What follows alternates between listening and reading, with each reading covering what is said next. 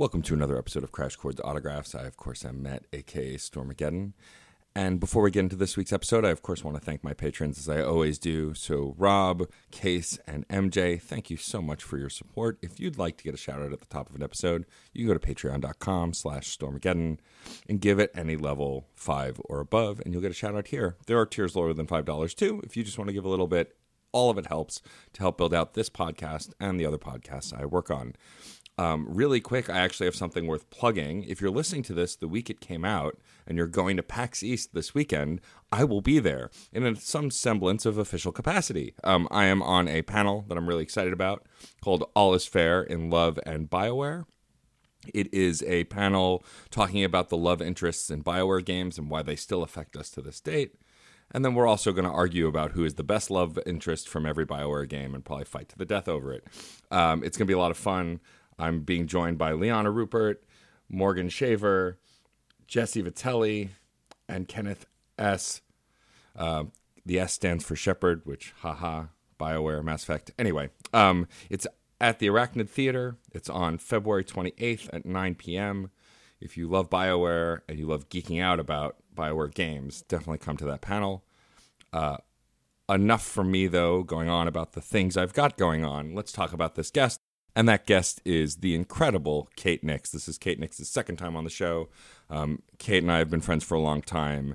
She's kicking ass and taking names, doing live music on Twitch, as well as live talk shows, interacting with her entire audience through the medium of the internet, a thing that I learned a lot about through her as well. And so I'm happy to have her back on the show to talk about how promoting her music has shifted from not performing live now that she performs online all the time, and more. So I'm really excited to have Kate back. I hope you enjoy our conversation. This is me and the incredible, awesome Kate Nyx.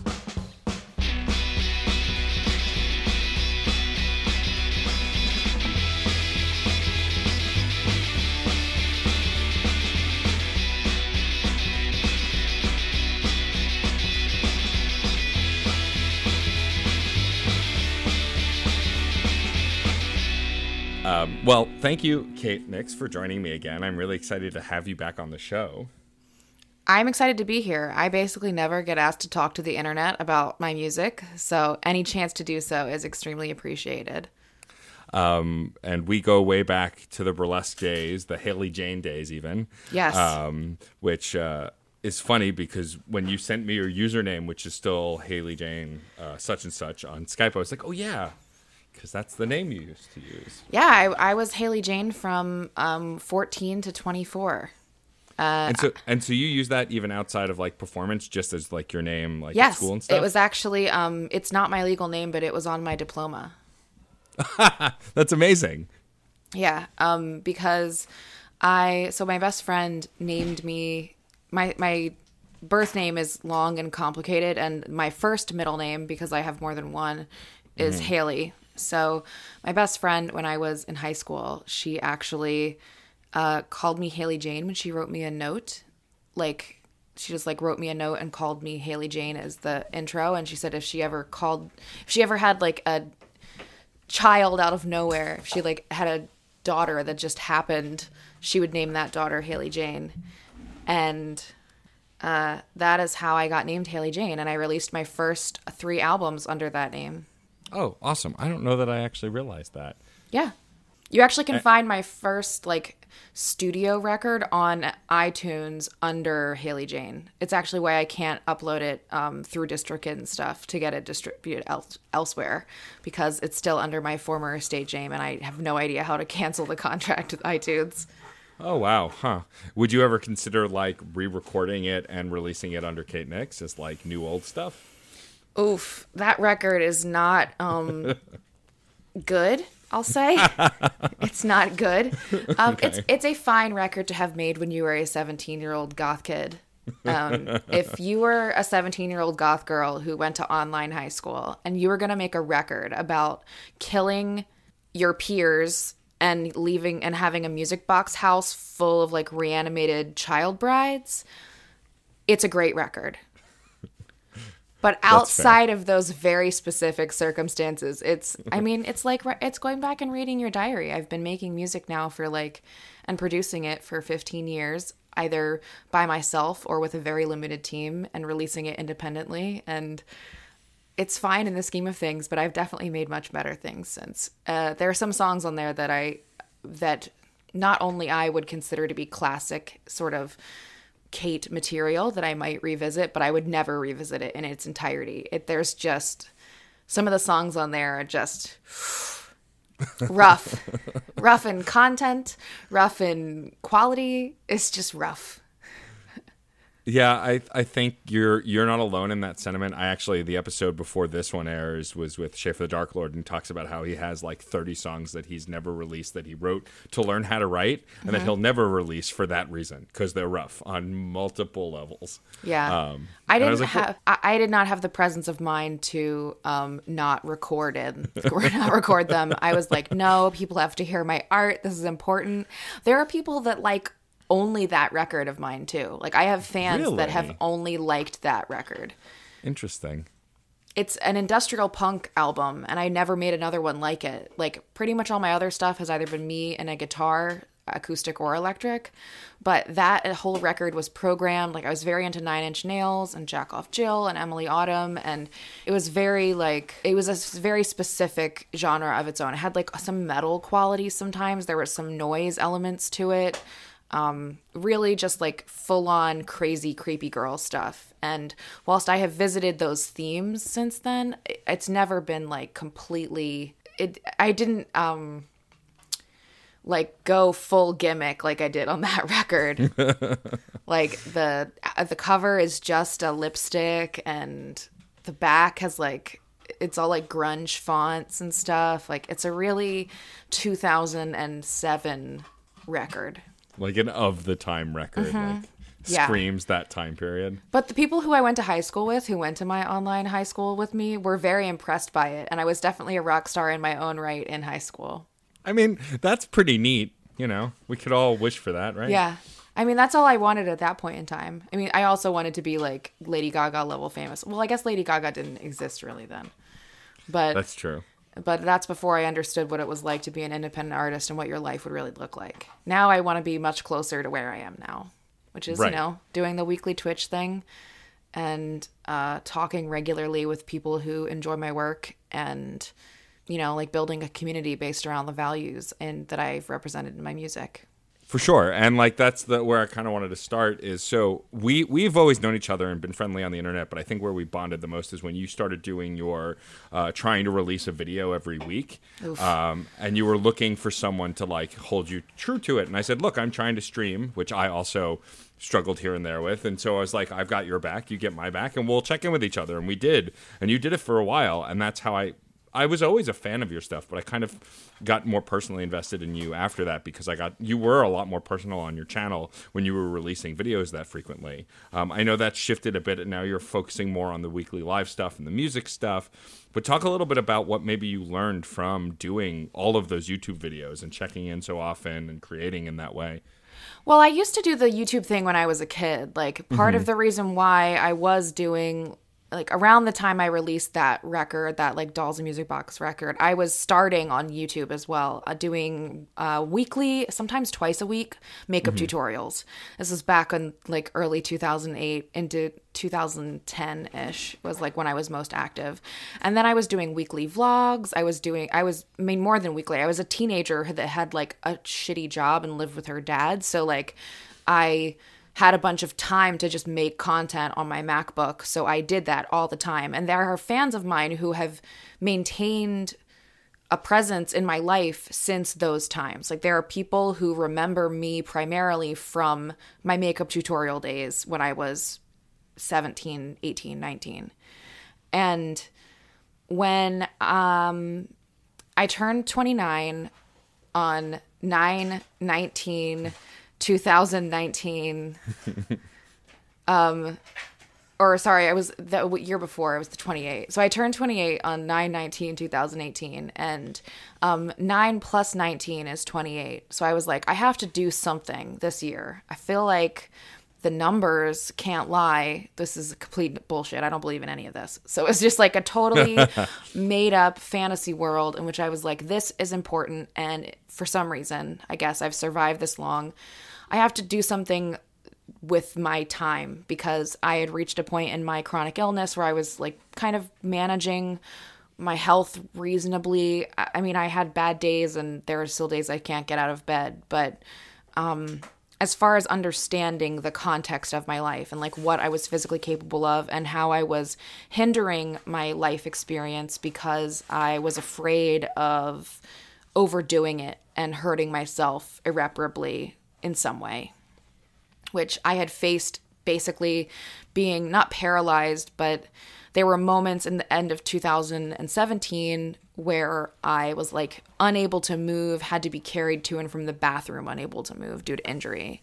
Jeez. And I was so scared after I started healing from that I was going to end up back in that place. So I like shut everything in my life down. And I was just like, I can't do anything. I can't do burlesque. I can't play music. I can't do anything but kind of do my job and even not do that very well. And then I got to a point where I felt like I was, ready to not be there anymore. And I decided that one of the ways I could express myself reasonably without, trying to go play out music every week or try to start dancing again or something that I couldn't physically do, something I couldn't keep up with, I would go back to YouTube. I mean, people had made their livings off of YouTube, and I remember liking YouTube when I was a part of it. So I decided to start creating there again. And honestly, I would do that if I could understand how time works. Mm-hmm. Because I can't, I'm still figuring out the level of energy that I have in my life for anything. Right. And I haven't figured out how to maintain relevance in the digital media space whilst also staying alive. Weird how you got to do that in order to continue making content.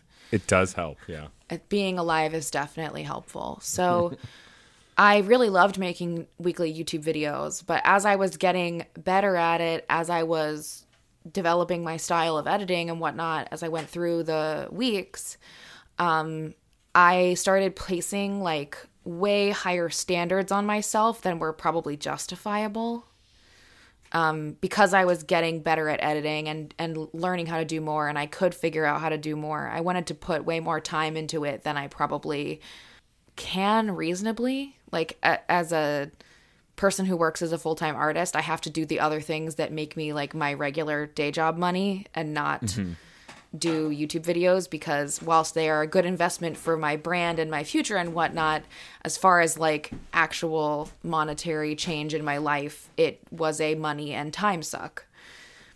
And I couldn't, after my father passed last year, that was like really what changed my just ability level. Everything changed when my dad died. And I was editing the Big Gun video when I got the call. And I just remember being like, well, I guess I have to finish this video and then go bury my father. Jeez. Yeah. It's just like one of those things where like you just feel, on one hand I was like, he's really supported my art and he supported me, and I knew I had to finish it. But on the other hand, I was just like, this is different. Life is different. And I never really got back on the horse after that.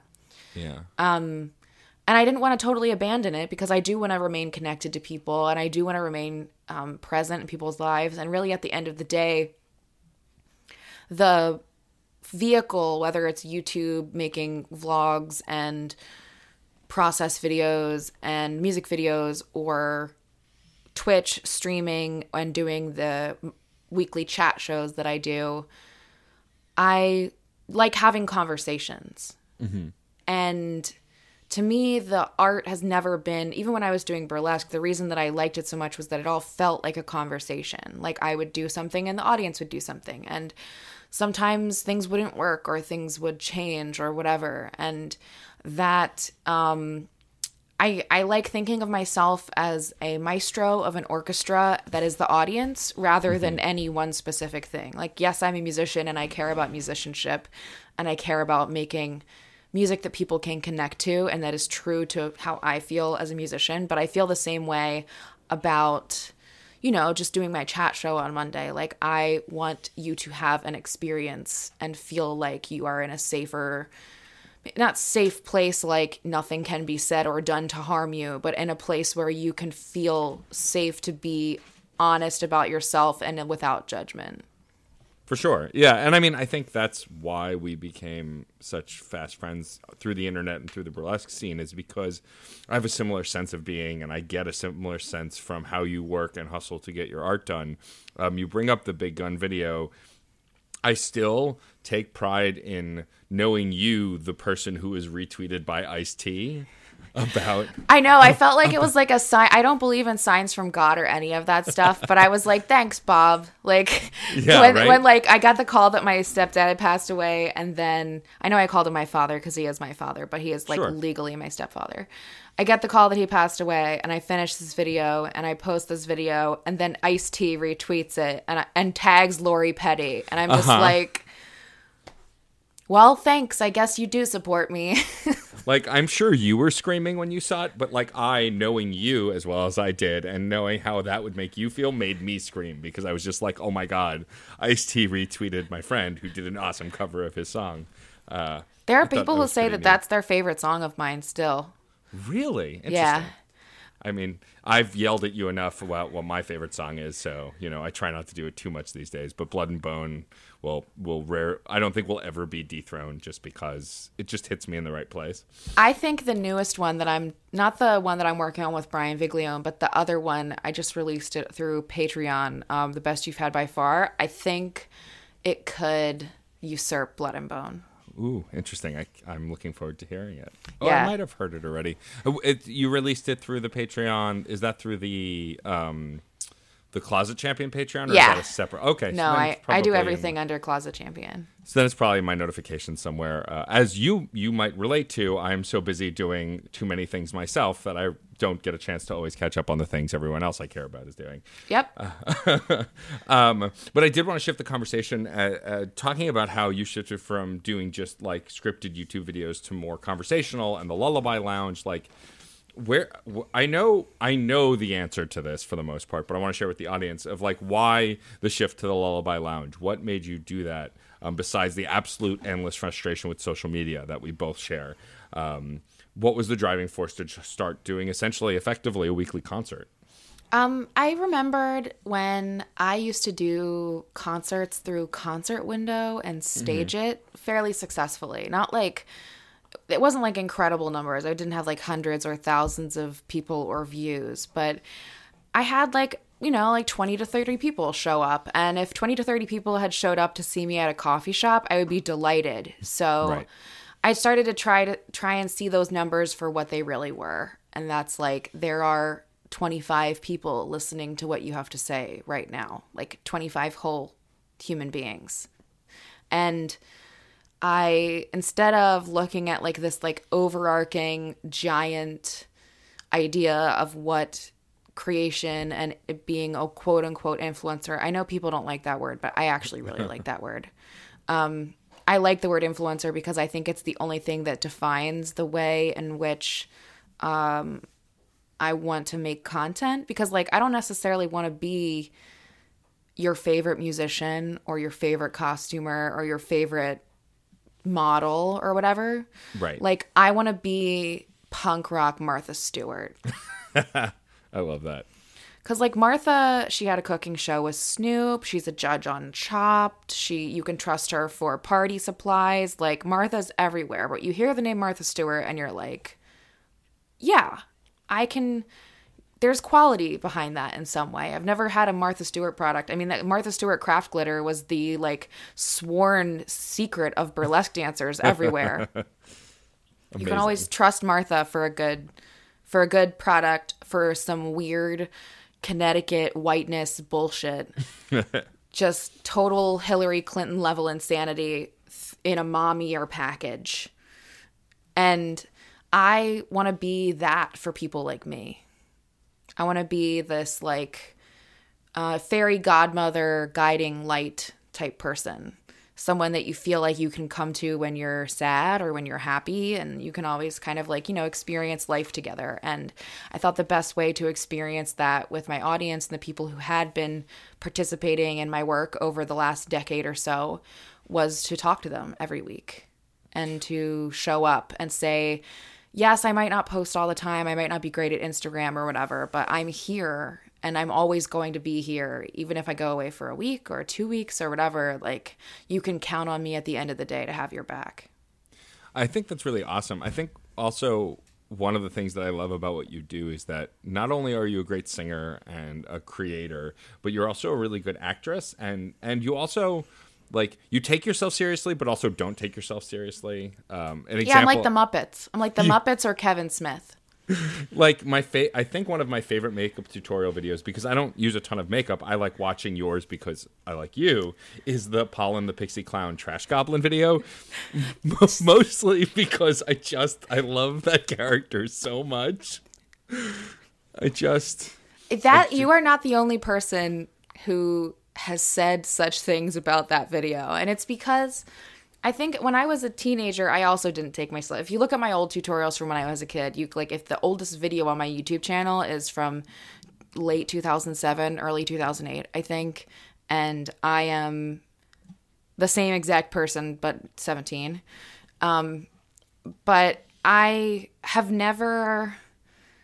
can't represent myself as a professional because I didn't go to college, and I don't have this like,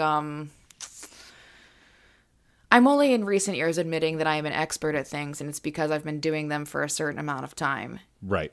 And it's very difficult for me to acknowledge that I am good or I hear that. Even fine sometimes. Yeah.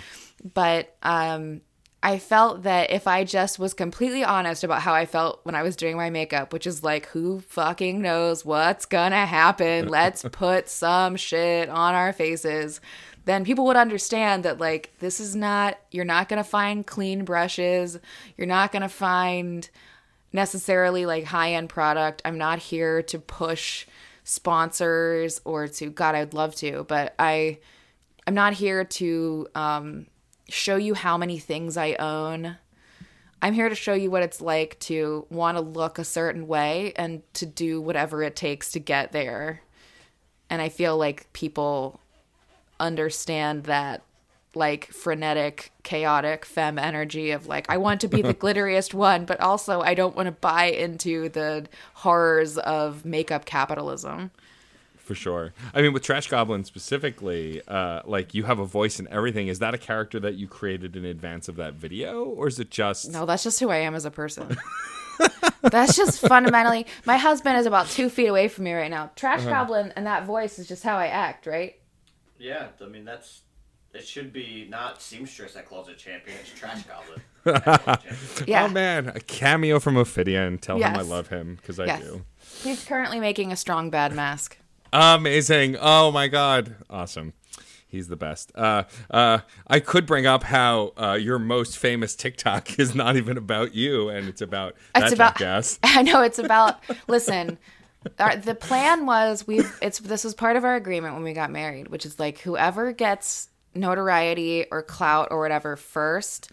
The other one is to ride the more famous / rich one's coattails. Like, right. Those are the rules. That seems fair. That was like, it was like right before we said I do. Like, that's the plan. So I am going to do that until I die. I am going to use my more famous husband to get myself over until the end of time. Yeah, I don't judge you in the slightest for that. That's legit. I was like, oh, you have 14,000 followers on Twitter? Here, let me post more pictures of you and I together so that way people actually pay attention to what I do. Oh, you want to use my music in a video? Please go for it. Link to my Spotify. I love you. Thank you. I mean, but it's really that, right? Like, I learned something over the last year. Like, I'm so excited you saw. So we're both, as of when we're recording, because this should come out before it actually happens, but we're both going to be at PAX East. We're both going to be on panels. Really? Yes. Oh, man, you're going to meet my actual, like, blood relative brother. It's the first time we're doing something together in years, just him and I. But because I got a guest spot there, he bought a ticket for all 4 days, and we're like going to PAX East together, and we're like That's excited. awesome. Yeah, I was picked to be a speaker on an all BioWare panel for the Mass Effect and Dragon Age games, pretty much arguing over who is the sexiest alien and best love interest. Very important. It is so important. Extremely. It's going to be me yelling about my favorite lizard son for an hour until they wrangle me, but it's fine. But what's exciting about that is like, so I get it. I get like trying to meet people, and like me being at PAX East on an official PAX East panel is the result of yelling at other nerds on the internet with similar interests through Twitter specifically, and then like joining a community. Like I know you've railed against this plenty of times if anyone watches any of your videos, especially on your Facebook page, but like getting out on social media and getting information out is almost impossible. You know, except on Twitter. And like Twitter's the only place where virality still exists. And like the most connections I've made, the most internet friends I've made, the most communities I've joined is through Twitter now. I've all but abandoned Facebook except for like the occasional check-in and like creeping on other people's pages. But like I'm not really posting there anymore except on the pages because I still have them.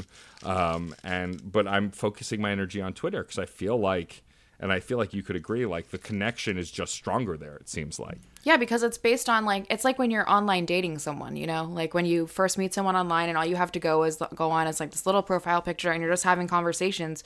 You get to learn more about each other through your mind in a different way. Like you connect through these little moments of like, like this thing I tweeted earlier today or retweeted earlier today that's just a description of a person in their car lip syncing to something or singing along to something. And it's just such a interesting like idea that is just so weird, and I totally understood exactly what this person meant when they said this and who they were talking about. It's like when you find the stereotype that's you and you're like, oh shit, I didn't know that was me. There were 7 million more of me. I think on Twitter that's a lot easier because on Instagram you have this like, on Instagram you know when you look at it, some part of it's fake. Like that's just the whole thing is fake. You look, especially now that it has Instagram from Facebook, it even reeks more of like fake luxury goods. Yeah. It's this idea of like you have to create an image that is eye-catching enough to grab people. But then you have to have a caption that's authentic enough and honest enough that it keeps people reading and makes them invested in what you're saying. And it's almost impossible to not feel like a Disney caricature of yourself when you're participating in that kind of system. Whereas Twitter is like text, maybe a photo. You're representing a different side of yourself. You're representing something more connected to your values that I think people can associate with more. Yeah, there's just a sense of honesty in the limitations of Twitter and because of how fast it moves. Whereas I feel like when I'm posting on Facebook, I feel like I'm like I still have friends on Facebook who go, "Oh, you have a podcast?" And in my head I'm like, "Dude, I have 4. How do you not know I have 1?" Like it proves that algorithm is busted. Whereas most of the people I've met through Twitter are like, "Oh, you're the podcast and DJ guy. I see all the stuff you're doing. Like I see what you're doing. It's awesome." Like there just seems to be more transparency if you're tuning into it. Yeah.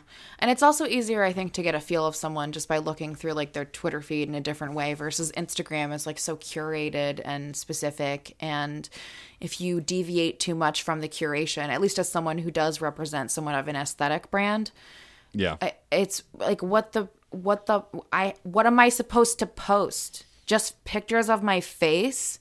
Just over and over and over? Just my face? My face and my body. Great. Here's my face and body in a different outfit. Here's my face and body in some makeup. Here's a heartfelt caption about, I don't know, my dad's death. Like, I don't know what you people want anymore.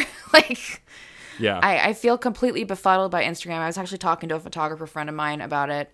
It's just because, I mean, it's the same shit as Facebook. It's the same idea that if you don't get that immediate engagement in the first 15 minutes, they're not going to show it to anyone. So it's such a lightning in a bottle situation. Yep. It's a total lightning in a bottle. I mean, now Twitter's kind of recycling this, like they show you tweets that are older if lots of people you know have liked them. Yeah. And I don't love the switch away from the chronological algorithm, but it also means that I'm more likely to see something from people that I care about, and they don't seem to have just totally fucked it up in the same way that Instagram and Facebook have. And maybe it's just because the user base is more, on average, more technologically literate, as well as I think maybe smaller. Mm-hmm. I mean, I know the people I'm following is less on Twitter than it is on Facebook. And also, like, I think it was last year, let go of the, oh, well, I don't know if I should block people. Like now, if it's like, if you come into my Twitter feed with racial slurs or sexist bullshit or homophobic nonsense or transphobia, like I just block you. I don't give you a second chance. I don't need to hear your side of the story. I'm done. Like it's my curated feed of what I want to see and who I want to interact with. I don't need to make space for you. And I think that was very freeing for me. Because it allowed me to feel like I was part of a community I actually gave a shit about. Whereas Facebook, I feel like, I mean, we all have that one racist family member that's still in your feed because you can't unfriend them or you'll hear about it at Thanksgiving or some nonsense. I know. And like, who cares? Just who cares? I can't care. Yeah. I cannot care. The only reason I'm on social media is so that I can do my job. Yep. It's not exactly. like that's it. If I could do my job without having social media, I probably would do that now that I'm an adult. When I was a child developing this brand that became the brand that's mine now, which is like of honesty and vulnerability and creativity and whatnot. When I was a kid, I didn't know how to be vulnerable. I would just spit whatever total vitriol I had on my head out into the void. And the void would be like, oh my God, we're so sorry for you, little baby Kate. We want to be your protector. And I'm like, thank you for the validation I didn't get from my parents. This isn't based on trauma at all. And now I'm an adult and I know, I think better, in a better way, how to be vulnerable and accessible without being, you know, one of those people that's like, I'm sad, send cat photos every time something doesn't go my way. And it definitely took a lot of years of actual practice to do that. Mm-hmm. But I mean, I don't know. That's why I think I had to get away from Facebook, because that type of mentality is what was gaining traction. Yeah. And that specific algorithm. It's that same, like, that it's that over personal, over close, oversimplified. It was just like Thanksgiving dinner all the time. Yeah. And I don't want to be at that level of stress every day. Like, I can't do that. I would not be on social media if it weren't vital to be online as part of my career. And I think that's, like, I guess what I learned from, like, the 10 years of being an internet personality, starting on YouTube and LiveJournal and going all the places I've been. I feel kind of like I bet on the wrong horse with Facebook for, like, 7 to 10 years, but I finally kicked him to the curb. Yeah, I mean, we were convinced, right, that was the way to do it, like, between events and other things, like, that was the only way to do it, and it's turning out now that that's not really true anymore, and that there are other methods of getting that support and interacting with people. And I agree, like, I've trained myself now to only go on Facebook to check my own notifications, but I don't scroll through Facebook anymore because it just had me so anxious. I was a wreck. And whereas, again, because I'm curating Twitter for things that I want to see, if there's trauma in Twitter, it's because I want to interact with it there, and it's definitely not post after post of what. And like, it's totally valid if people want to express themselves that way. I can't always read it because I have a limited capacity for absorbing that kind of empathic information. Yeah, because you're a human fucking being. Because you're like one brain. You're like one human brain, and your brain has not evolved to have 3,000 people's opinions shoved into it every day. That's why they had to create the algorithm in the first place. They're just failing so miserably that it's fundamentally fucking up society. And it shouldn't, we shouldn't be allowed to have access to it until it's been better tested, basically, is how I feel about the whole Facebook situation. It's like, until we're ready as grown-ups to have access to each other's innermost, darkest thoughts every second of every day, we can't have it. Take the toy away. We should not, we can't just please leave us alone. Please go because away. the problem is the technologically illiterate family members that you have just, like, use it as a diary or whatever. Yep. And not like live journal where nobody knew about it and it was secret and shameful in Zanga. It's like you feel so fucking entitled to whatever your bullshit is in that moment. And there are people who barely know you or who are distantly related to you or who met you once at a conference will come out of the woodwork to validate whatever dumb fucking opinion that you had. And I just don't see the other spaces working in the same way. There's not enough social currency in other online spaces to have that same effect because the basis of users is so, I don't know, I feel like that it's more technologically literate elsewhere. Yeah, I mean, I feel agree. like Facebook is the new AOL. Yes, absolutely. No, I completely agree. And like on a more innocent level, like my mom is on Facebook and most of the time she's very sweet to me. But occasionally like I'll put like she'd been complaining about how straggly my beard had been for a while. And so to my spouse's influence and my own, I've been trimming it up neater, shaving it in a way that it does look more aesthetically pleasing. And they were all right. I was too shaggy. Fine. I posted a photo of the new shaved beard and my mom posted a comment something along the lines of, "This looks great. I don't know why you had it that other way before. It looked awful." And like, I'm not upset because I know my mom means well, but I'm like, in my brain, I'm like, dude, could you not? You know. No. But the answer is no. Yeah. The answer is I had this thing to share and this is your picture, right? So only you're going to see it. Uh-huh. Mm-hmm.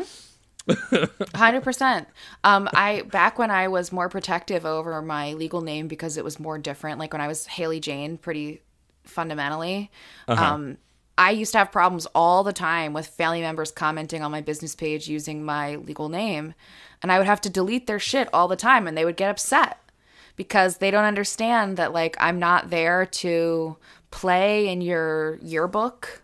Yeah. I'm there to like, I'm literally just there to promote my work as an artist. Like your baby pictures are perfectly fine, but like I genuinely that's not what I'm there for. If I wanted to see that level of closeness with you, I would contact you. And I think that's also made me more conscious of leaving Facebook so vehemently as well. Weirdly, people have started talking to me about it in real life, which is the strangest thing to me. Wow, really? When someone's like, "Oh, I see your battle with Facebook," like it's some sort of like I don't know, like I quit booze or something. Right. And I mean, it can be the similar kind of addiction, right? You know? I mean, absolutely. I think that's part of why I was so adamant about distancing myself from it because, like I said, as a teenager, I was very overly vulnerable and overly accessible as a online persona. And as I saw that being what populated Facebook and what got traction on Facebook, nothing got me more traction on Facebook than my fight against Facebook. Yeah.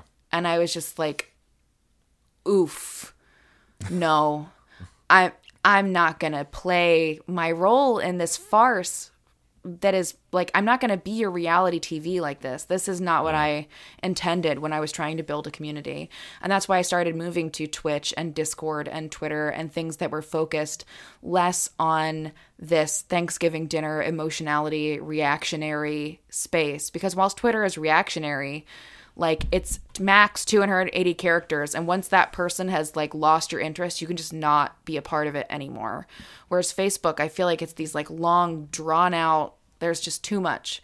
It's too much. And Instagram's turning into the same thing because you have to make this authentic caption or whatever. But like, it's not nobody's going to read it anyway. Why should I be pouring my heart out to 10 people? Like it's so much emotional effort. I'm trying to figure out what the balance is there. It's so hard. It's so hard. No, you're not wrong. I'm so hard. No.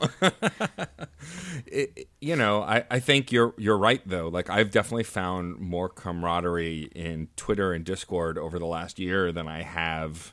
Like I've built genuine friendships with people whose actual faces I've never seen, just by like having a similar sense of humor, believing in similar things and having a place to chat that's not a yearbook is not that nonsense that Facebook has become. And I found myself distancing from it for the same reasons you're talking about. And I think Twitch has been really great for me because once I started streaming and becoming an affiliate, like the pressure kind of fell off once I talked to another Twitch streamer ages ago, and I was like, what if I don't want to stream this thing every week? They went, well, then don't. Like, yeah, and dude, there's no like there's no you magic just don't have answer. to. Yeah.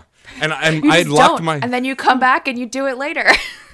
I'd locked my brain into this thing where I was like, well, if I start a series, I have to finish it, right? And this Twitch streamer, Tanya, who Cypher of Tyr, who is a phenomenal woman. I adore her, and I credit a lot of my finding my confidence to her. But she just looked at me dead in the eye, like almost to say, hey, stupid, you don't have to. There are no rules. Just do whatever you want as long as you're happy. And if you have an audience and they're engaging, it doesn't matter. And like a light bulb went off once she said it and was like, oh, yeah, I don't have to do that. Like, you know, I don't have so to make obvious. a YouTube video every week. I can just make music videos when I'm inspired to and maintain in the public consciousness through live streams. Yep, pretty much. And have you felt the weight shift? Have you felt a little more relaxed doing it that way or less pressure? I mean, I didn't stream last week and I didn't feel like something was wrong with me. I was just like, I can't That's do it this amazing. week. I was just That's like, awesome. it's not happening. And the people who watch my stream were like, we appreciate that you would just rather not and not stress yourself out and hurt yourself later. Like, part of the community that I've built around, fortunately, I mean, again, I have to thank the vulnerability of my teenage self for practicing vulnerability enough to get me here. But Yeah. I'm fortunately surrounded by like the Katriarchy. That name was a joke, but it's now it's no longer a joke. Nope, it's legit. It's legit. The Katriarchy exists, and there are people that are proud to be a part of it. And it's because we have this place where, like, there are boundaries set, and enforcing them doesn't make you a bad person, and changing them doesn't make you a bad person. And I think just allowing people to have a space that's like that, even if it is fundamentally like directed around the creative work that I make, like, yes, it's inspired by that, but I'm as inspired by my community as they are by me, I think, because they'll like, my community is who decides what songs I play or what the theme is going to be or whatever. It's more about like, let's build a show together and let's make this work together than it is about just me being the person who is streaming. And it's made me feel a lot better about what I make because I feel like, one, I know who's watching it, so I know what to make. And two, the people who experience my work understand where it's coming from and know that there are limits to what I can do. And that's been so beneficial to, I don't know, I just feel less like I have to keep pushing and pushing because at the end of the week, like, I know that Ella and Holly and Sandra and Kendra and Ari, like, I know all these people, like these 12 people by name who are going to show up every week and encourage other people to be a part of it. And it doesn't matter if I take a break because, like, Holly has been a fan of mine for over a decade. Mm-hmm. And Ella has been a fan of mine for over a decade. So they've not only followed me from stream to stream, but like from platform to platform, like from LiveJournal to YouTube to MySpace to Facebook to whatever. Like, I think it's also just the freedom of having like a long-term online career and seeing it less like, oh, I'm starting this new thing, I'm starting this new thing, and more as like just another chapter in the book of the Katriarchy. I mean, that's really well said. I think that it's perspective, right? When we're younger, we think that everything has to happen right now. We have to do these things all the time. Like I've talked about recently in a few places of scaling back how many burlesque shows I DJ. And it's not for lack of love of doing that job, but because some of my podcasts are gaining traction. I'm starting to Twitch stream more. It's just refocusing what I want to spend my time on. And while I love doing shows and I'm not going to abandon producers I already work with, I'm recognizing that there's a thing that gives me less joy than other things that I'm trying to work on. And I'm trying to refocus so everything still continues to give me joy. And I think that's key especially when you're a jack of all trades, trying to do whatever you can to stay relevant. And there's also that, not just like not just maintaining relevance or maintaining like personal joy, but also investing your time in things that are going to get you more than an impulsive joy in the moment. Right. Like part of the reason why I've switched my production energy from burlesque shows to online work is that I have a video that I can then show people later. Like it doesn't go away because it already happened. It just means that I have built this catalog of work that I can be like, oh, you just showed up to the party? Here's all the things that you can see from before. And that makes so much more sense to me as I get older because, like, whilst I love that exchange of energy in the moment, and obviously there are places for live performances always, which is why I do a live stream. Like, even that aspect of being live is very, I think, vital to my creative soul. But just investing your time, your artistic time in work that like you can use more than once. Yeah. I mean, that's definitely key. I think the reason I've leaned harder into trying to do live events and doing live podcasts is because not only does it give someone who might be a fan an experience that they can't get just from the podcast, but also it is an attempt to make things that will live on. Like whether I go back to that convention again or I do that podcast again or whatever else it is. And I think also I've learned over the years that leaning into other people who seem to have similar mind frames on the internet helps too, right? We all, rising tide lifts all ships kind of a thing. Like but I also used to get bitter when I'd be like, oh, I shared this person's thing and they didn't share my thing. And then I realized that doesn't get you anywhere. It's not about sharing for reciprocation. It's about sharing what you believe in, what seems authentic to your style and your feed. And then other people will share it and it'll bring other people in who might share yours. You know, you can't, it's not a 1-for-1 exchange, because if you try and do that, that's where you bury yourself. And that's also such a capitalistic idea about value too, is like, Right. I do this and then you do that. And once you just like break yourself out of the idea that that's just not how art works, like making creative work, you can never know the true value of something to someone. It's that I think has been the hardest thing for me to learn, because you want to look at the numbers, you know, you want to say like, oh, well, I had this many retweets and this many follows and that's representative in some way of my success. I think that having the Twitch stream, the weekly stream, and having people that come back over and over again, like it's made those 20 viewers mean so much more to me. Or, you know what I mean? Like as it grows, it means so much more to me than when I was, I don't know, just like misunderstanding. I was that like follow for follow, whatever. Like, how do we all sort of, I like those photo pods on Instagram, like that shit.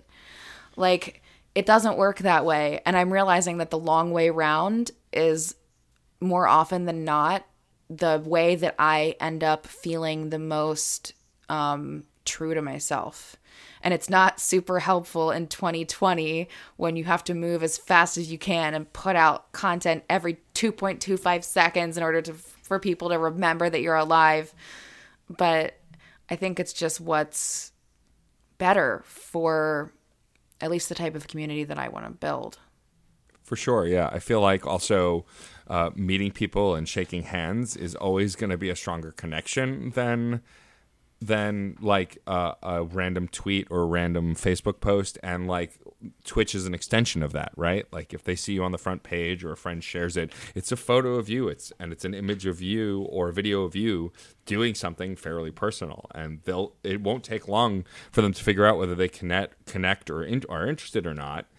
And it's more direct than, you know, just sending out email blasts or inviting everyone you know to an event page. Like those kinds of things I think have burned off at this point. They're a lot less personal than, you know, a video or a photo or actually meeting someone in person. Mm-hmm. For sure. I'm trying to do the meeting people in person thing more now that I'm feeling better. That's part of why I've agreed to do the PAX East, like you said. Super excited for that panel. I have watched many a Smack Talk Showdown panel at this point, but I have not actually participated in one. So I am simultaneously nervous and excited. I obviously have learned from the best promo cutter, my husband, Yes. Ophidian the Cobra. So I'm definitely going in with an advantage to the PAX East showdown, but still, to be honest, scared shitless, especially because my brother's going to be there. I think you'll do great. I am quite confident you can talk smack. I watched you talk smack in person at Coney Island, so I am quite confident. Oh, that's true. You're quite capable. That was as a far fun as show. I'm concerned. Oh, so fun. Okay, well, something else I wanted to ask about, because you are still constantly working on new music. You've put out singles pretty frequently. Do you have any plans to put together a new full-length album, or do you see the future of your music as putting out singles whenever they're ready and just continuing to share music one song at a time? I am so scared away from the concept of doing a record because of how I failed my Kickstarter in 2015. I think that's what honestly like set into stone for me, that like I cannot do things in that like it all happens at once, and then things like I can't do that type of crowdfunding or like content creation. It's just not. I messed that up on so many levels, and I am fully transparent about being the fuck up. Like I ended up losing money on that, and it's crazy considering how much I raised and how much that's more money than I've ever had access to in my life. The pitiful experience that I participated in afterwards and subsequent breakdown, not necessarily connected to that, but in conjunction with it, like I just fully self-sabotaged and fucked myself up. So until I can come up with the funds to fulfill the actual 2015 Sage and Silver Bullets Kickstarter, until I can make that happen, I've been adding it a little bit over time. Like I get like one thing and then another thing as I can save up for it.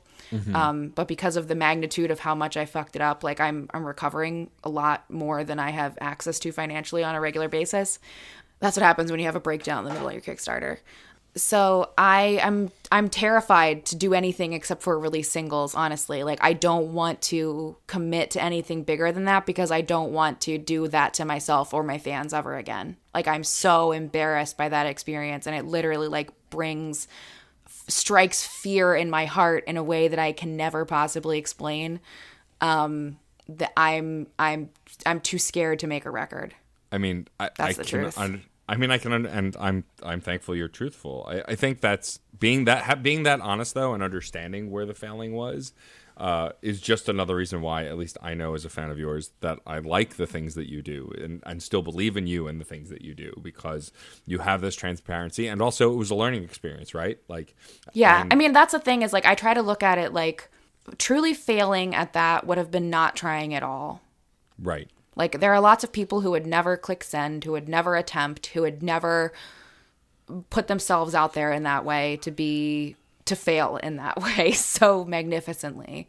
So I try to see it in like a positive learning experience kind of way. But it has definitely scared me away from making a full length record. If I do anything, it would be like maybe a collection of like an EP or a short collection of songs, but also just the way that the record industry has advanced over the past few years. Like I have seen many arguments for and against the full-length album as far as the best strategy for release in 2020. Sure. Yeah, there's not really a defined right way at this point anymore, right? People have found success both with singles and with full albums. I know tons of artists who jump between both, especially independent artists. So, like, I don't think there's a clear path. It's kind of whatever works best for you. And based on all of that, it seems like this does seem like the clearest path and what works best for you. I do have one... I also just think it's... Go ahead. I also just think it's... easier for me to like focus on one song at a time, because I can really like sit with it and learn things about it and learn it in a different way than when you're spreading yourself out over an entire record. I know that might make my sound a little bit less cohesive from song to song, but I think as a person, as like a manufacturer of moments and not necessarily anything else at this point, being able to just sit with a song and work on it for a longer period of time. I think it also is just sort of like, I like being able to offer my entire discography as a whole thing because I think it Right. makes my music very accessible. Like you can get 100 songs of mine for less than $20 and that's not really ever going to change. And I like being able to be like, this is it. It's all of it. It's right here. You can have the whole thing. Choose whatever you want, man. Choose your own adventure. I mean, I will say the eclecticness of your music, eclecticness, if that's even a word, but we'll go with it, is why I like it so much, and why as a DJ it's so fun to have your music in my back pocket, because I make a lot of custom playlists for shows and parties, and I can't think of any occasion where I've made a themed playlist and I couldn't apply one of your songs to it because of how diverse your work is. And so as a fan of music, I feel like that for me is the ultimate like musician moment, is to be able to go, it's a party about blood and guts. I got a song for that. This is a fairy party. Oh, I got a song for that. You know, that kind of thing.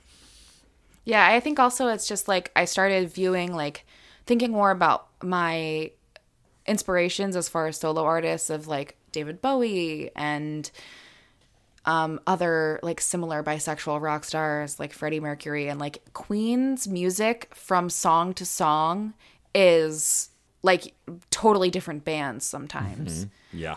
And David Bowie from record to record and even from song to song, entirely different sound, entirely different soundscape and instrumentation and everything. And I have tried so long, desperately, to fit myself into some kind of box where I could be like, this is it. This is what I am. I am a this person.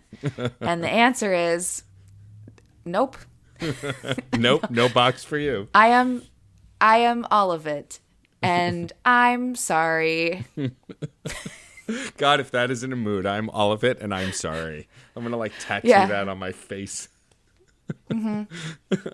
My final big question is, when are we going to get the YouTube series or TV series starring just your cat eating leaves out of the fridge? Because I would watch it forever. He recently, okay, here's the problem with my cat being on camera. He will not stay in one place for very long because he is a brave adventurer. And he's foraging. It's important. Yes, it's important. Trying to film him in one spot is incredibly difficult. But recently we have taught him to, because he plays the toy piano in our house, or he did when he was younger. And I've wanted him to start playing piano again because, like, musicianship, being a musician is important. I'm going to pass that on to my children, obviously. Obviously. So it's just like a little like toy piano, like it's like wood and nice, but it's just a toy. And we put it by his food bowl, and now we make him play the piano with his paw. He can't just smash his face into it. He has to play the piano with his paw in order to get food. And it's a way for us to, one, know when he's hungry, and it's a way for us to spread his food throughout the day so that he doesn't eat too much. So like, if he wants a snack, he just rings the toy piano, and then we go over and we're like, okay, you got to play it so we can see it. And then he plays the toy piano, and you give him a little bit of dry food. So like that way we can portion him out throughout the day and not get to the point of chonkiness where it's a health problem. Right. Someone being allergic to cats. Most of the time, if I enjoy cats, it's on the internet. And that one TikTok of you or video or Twitter video of him just eating foraging for the leaves out of the bag, the leaves of spinach, was just so good, because he just having a great time, didn't care that you were there filming, just foraging for green. He loves leaves. Leaves are A+. Leaves are A+. He wants them. Well, he doesn't really want them in the morning normally. He normally eats them closer to the nighttime. And we try to give him leaves every day, but sometimes we forget. But the leaves have been about to be dethroned by cheese, unfortunately. Oh, no. Cheese has been discovered. It's a fucking problem. It's way more of an issue than the leaves were, because leaves, like, sometimes we could trust to leave them on the table and he would maybe not go after them. If we gave him his own, he would like learn that was his spot and he is allowed to have those leaves that are by his bowl. Yeah. But we have to put them on the ground because if you put them in the bowl, he won't eat them. Amazing. This cat. But the other day we were making tacos or mac and cheese or something, and there was shredded cheese on the table, and he just like had knocked the shredder off of the bowl and was just eating out of the bowl like a criminal. And just like like with a no full guilt. hoodlum. Like literally just like whined as I pulled him away. Like totally Amazing. completely brazen criminality. Just total. He wears the stripes of a prisoner for a reason. I mean, obviously. Due to all his crimes. I mean, you know, at the end of the day, for cats, I think that's what it's all about, is to do crimes. Listen, crimes are an important part of cat life. We just have specific crimes that are allowed, and cheese stealing crimes are not one of them. Not. Wait, listen, I'm not gonna lie. Sometimes you're a criminal. Like, laws mean nothing. What is a law? It's just a rule made by someone richer than you. Fuck that. That's true. My favorite We saying... allow crimes in this household. I mean, that's fair. I mean, my favorite saying is "Be gay, do crimes," because at the end of the day, that's an important message for everyone. Listen, everywhere. I'll do basically anything a skeleton in a suit and a top hat tells me to do. I mean, Like, who wouldn't? let's be real. If there is a skeleton wearing a suit with a top hat and he's giving me instructions, I'm just like, yes, sir, lead the way. Whatever I'm you in. need. I'm in for it. Kate, this has been a pleasure. Thank you so much for coming back on my show. Of course. please- Thank you for having me. I don't think at any point I introduced myself. I think I just started talking about my weird shit. Do you want me to say something that's like, hi, this is who I am. Welcome to space. No, it's okay. I do an upfront. I do a pre-roll now where I introduce the episode. So, and I think Okay. I said you by name at some point, and if not, hopefully they've read the title of the episode, the post on the internet. You know, any of those things. No, I know. listen. This is the internet, dude. Like, no one is gonna read any text around anything. They're not even gonna. If it's put in the image, they don't. You're gonna answer their question. They won't know what you're talking about. You just have to. I think that's part of what's so frustrating about the Facebook and Instagram stuff is that like that you had to make what you were saying so vague in order not to trigger any of their like buzzwords that Oh would yeah. turn into a sales post or whatever. Yep. Or like think that you were trying to sell them something that you weren't trying to sell them, or you know, directing them off of Facebook or what have you. That's all selling in the mind of the algorithm, right? Yeah. So that like that vagueness that was required to maintain engagement whilst also like knowing in your heart of hearts that this bizarre linguistic puzzle you have set in front of humanity is nowhere near the actual action that you're asking them to do. Oof. They have not read the title. They do not know who I am. Hi, I'm Kate. Welcome to the end of the podcast. Amazing. Perfect.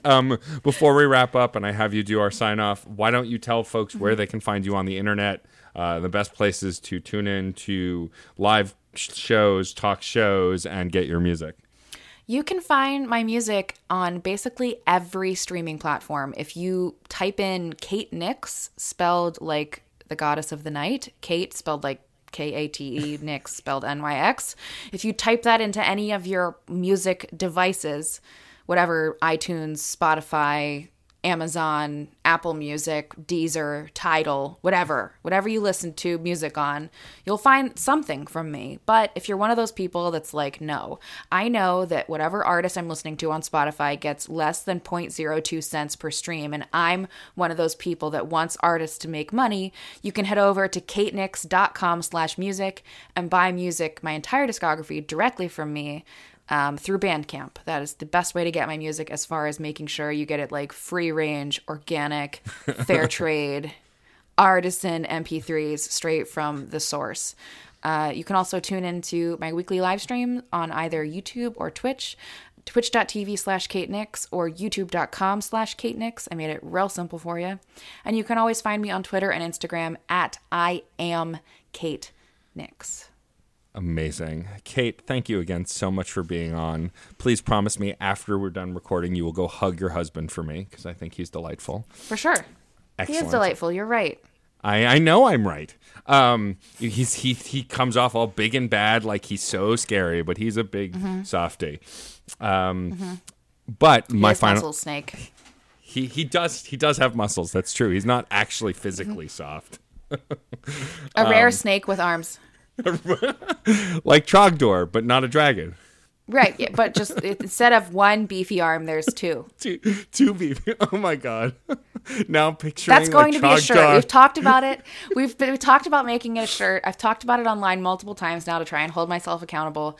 I will make this Trogdor muscle snake Ophidian shirt. It's going to happen. I want it so bad. Anyway, enough of our nonsense. Can you please sign us off by, of course, as always, saying music is life and life is good? Music is life and life is good. Bye, y'all. Bye. That's it for this episode of Crash Chords Autographs. Our theme music is by Michael Kill. Our logo was designed by Case Aiken and Joey Amons. If you liked the show, please rate and review us on iTunes and Facebook. You'll help us reach more listeners. Questions, comments, or guest recommendations? Email matt.storm@crashchords.com or hit us up on Twitter @CrashChordsWeb. Thanks for listening. Hi, this is Victor Devon, and I am the host of We Burlesque, the podcast. Every Monday, I talk to fabulous denizens of nightlife, including burlesque performers, both seasoned and new to the form, drag performers, performance artists, DJs, and artists who make up their respective scenes. You can find us on Spotify, Apple Podcasts, Stitcher, and more. Please visit WeBurlesque.com to check out episode recaps and see all the formats available. And remember that music is life. Life is good.